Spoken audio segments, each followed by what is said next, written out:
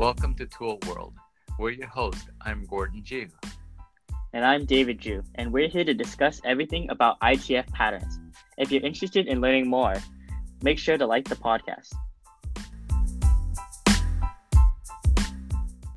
What's up, guys? Welcome back to Tool World. This is David Ju, and I'm here with Master Ju. How are you doing today, David? Oh, same old, same old. We are days away from being back in the studio. Actually, I'm not sure when this podcast will be out because we might be back in the studio for a few weeks by the time this thing comes out. No. This gets recorded a week. It gets out a week after we record it. Oh, so the other two are up? Approximately. Well, no. Okay, we'll be in the studio by the time this podcast comes out. Yeah, okay, right, we'll say that. So anyway. Anyways, so we're kind of on this Moon Moo extravaganza. Okay. We didn't really talk about the history, but sometimes the history takes a lot of research and understanding and correlating with the modern world. So we kind of brushed over that. But we did talk about the W-shaped blocks and the punching with the kick, right? Yes. Right. Was it in Mumu? W-shaped block? Oh, no, that was Tongue Il. Oh, we just talked about the punch with the kick. Right. That's it. Right. Okay. The Sorry. side piercing kick. Yeah, so I guess these podcasts are blending together.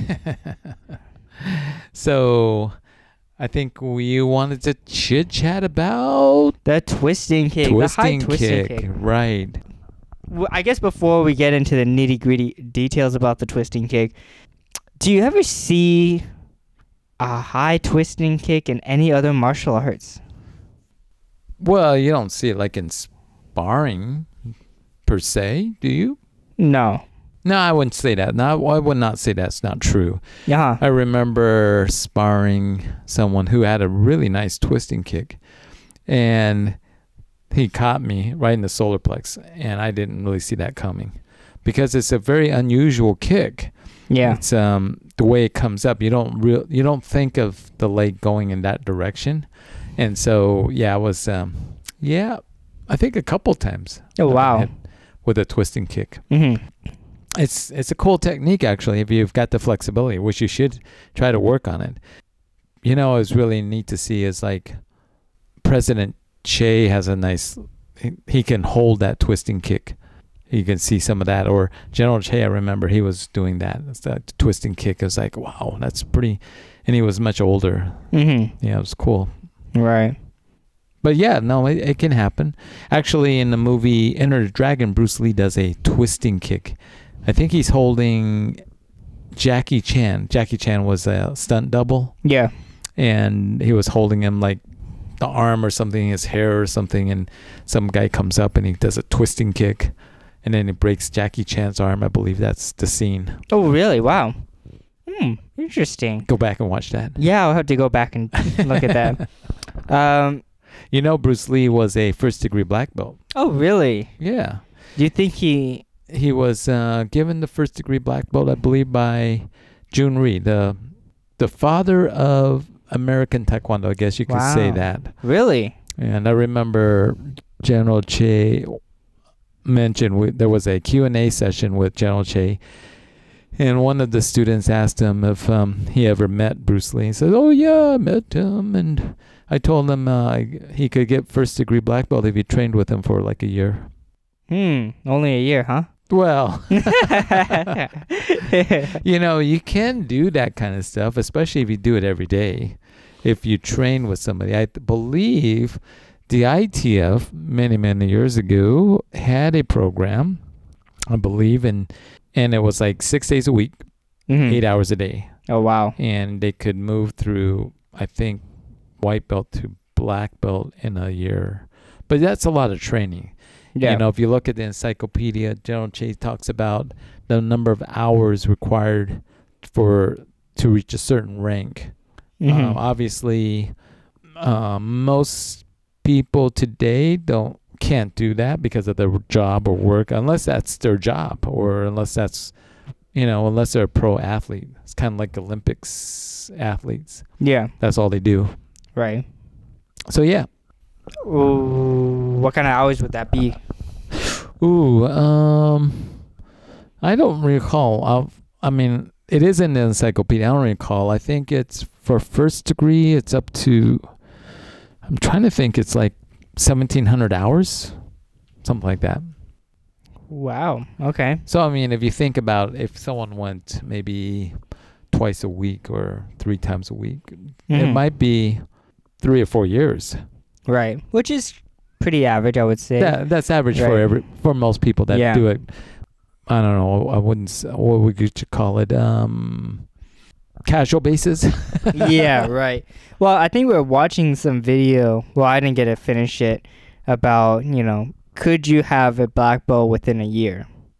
I think you kind of mentioned a video to me about that. Yeah, I think so.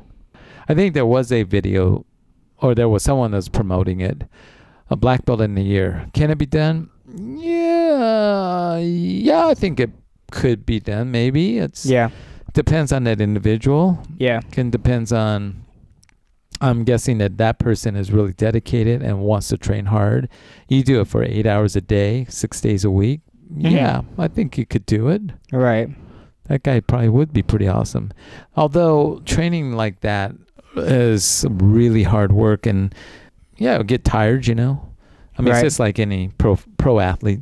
You better make sure you're getting enough rest and the right nutrition in order to be able to push through that.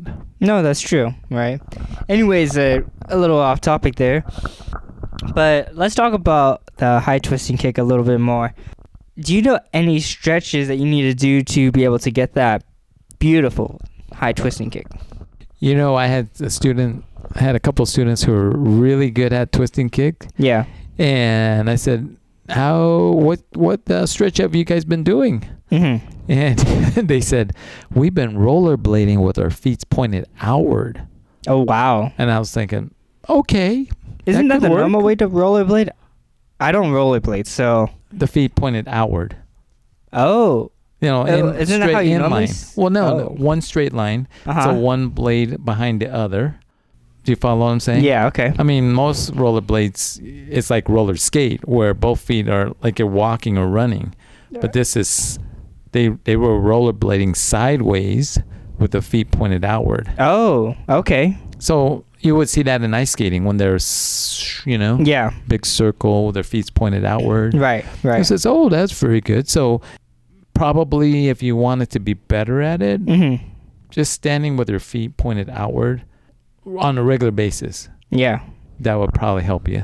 But some of the exercise I would say that I think can help is not with my new hips, but grabbing your foot from the inside. Let's say your right leg, grab with your right arm, grab the inside of your foot and stretch it out like you're doing a high twisting kick. Right. And holding it there. Just keep working on that. Grandmaster Sabri, he had an awesome twisting kick. He could I remember him sitting in a chair, and you'd be sitting next to him, and he'd bring his leg up, and he'd execute the twisting kick with the ball of the foot right at you. Oh, wow. Not just the foot, but the ball of the foot right at you. And so he used to make us lie down on our back, put our legs up, and then push our legs down, try to get the ball of the foot to touch the ground. Yeah. So that would be a good exercise. I think another exercise or stretching exercise would be, having someone grab your leg and twist it. Yeah. Putting your back up against a wall. And again, grabbing your foot, let's say your right foot with your right arm, and keeping your lower back up against the wall and twisted your leg to touch the wall. Keep practicing. It's just like any other stretch. You got to keep doing it. You got to keep practicing until you get that flexibility. Sometimes I feel like when I stretch, and then like 30 minutes later, I'm back to like super stiff. Super stiff? Like not as nimble as I once was with the stretching. I think stretching should be done after the body is slightly warmed up.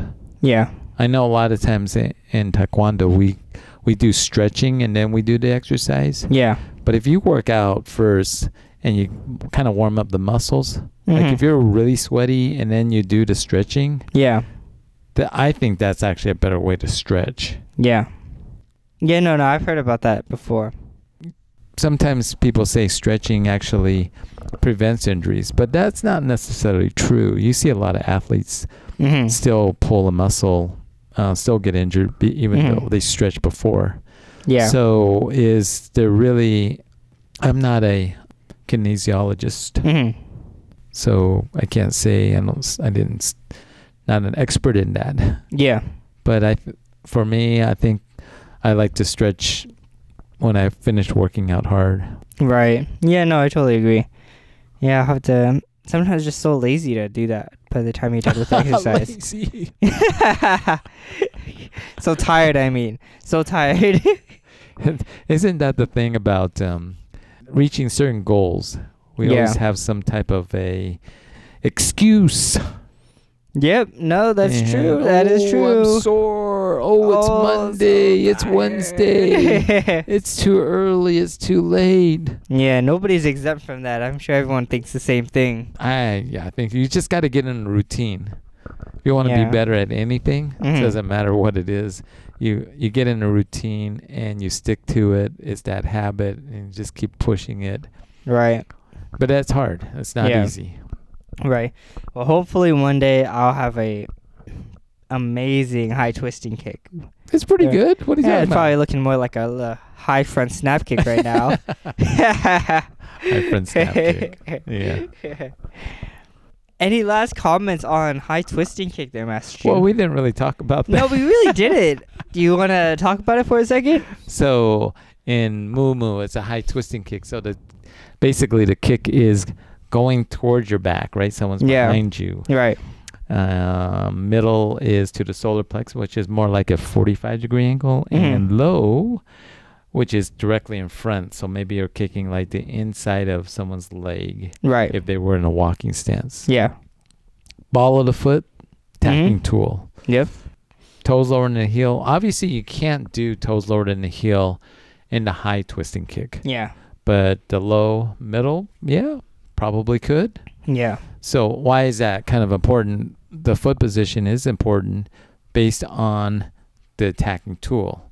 Like turning kick, if the toes was up, you're more likely to kick with the ball, not the ball of the foot, but the big toe versus the ball of the foot. And that's also true with the twisting kick. So you can't just fling it out there. You got to work. You have to control the foot as well. Right. It's not something you would ever do kicking. Unless you have cowboy boots. Yeah, unless I got cowboy boots, because might kick you're that not toe. You're not a big fan of cowboy boots. No, Why? not really. Why? Because you don't live in Texas? Yeah, I don't. I have cowboy boots. Anything else there, Master Drew? Nope, I don't think so. Let's cover another technique another day. All right. Well, thanks for jumping into our tool world. If you like this episode, make sure to share it with all your friends. And remember to be safe. Keep training. And we'll see you guys next time. Take one.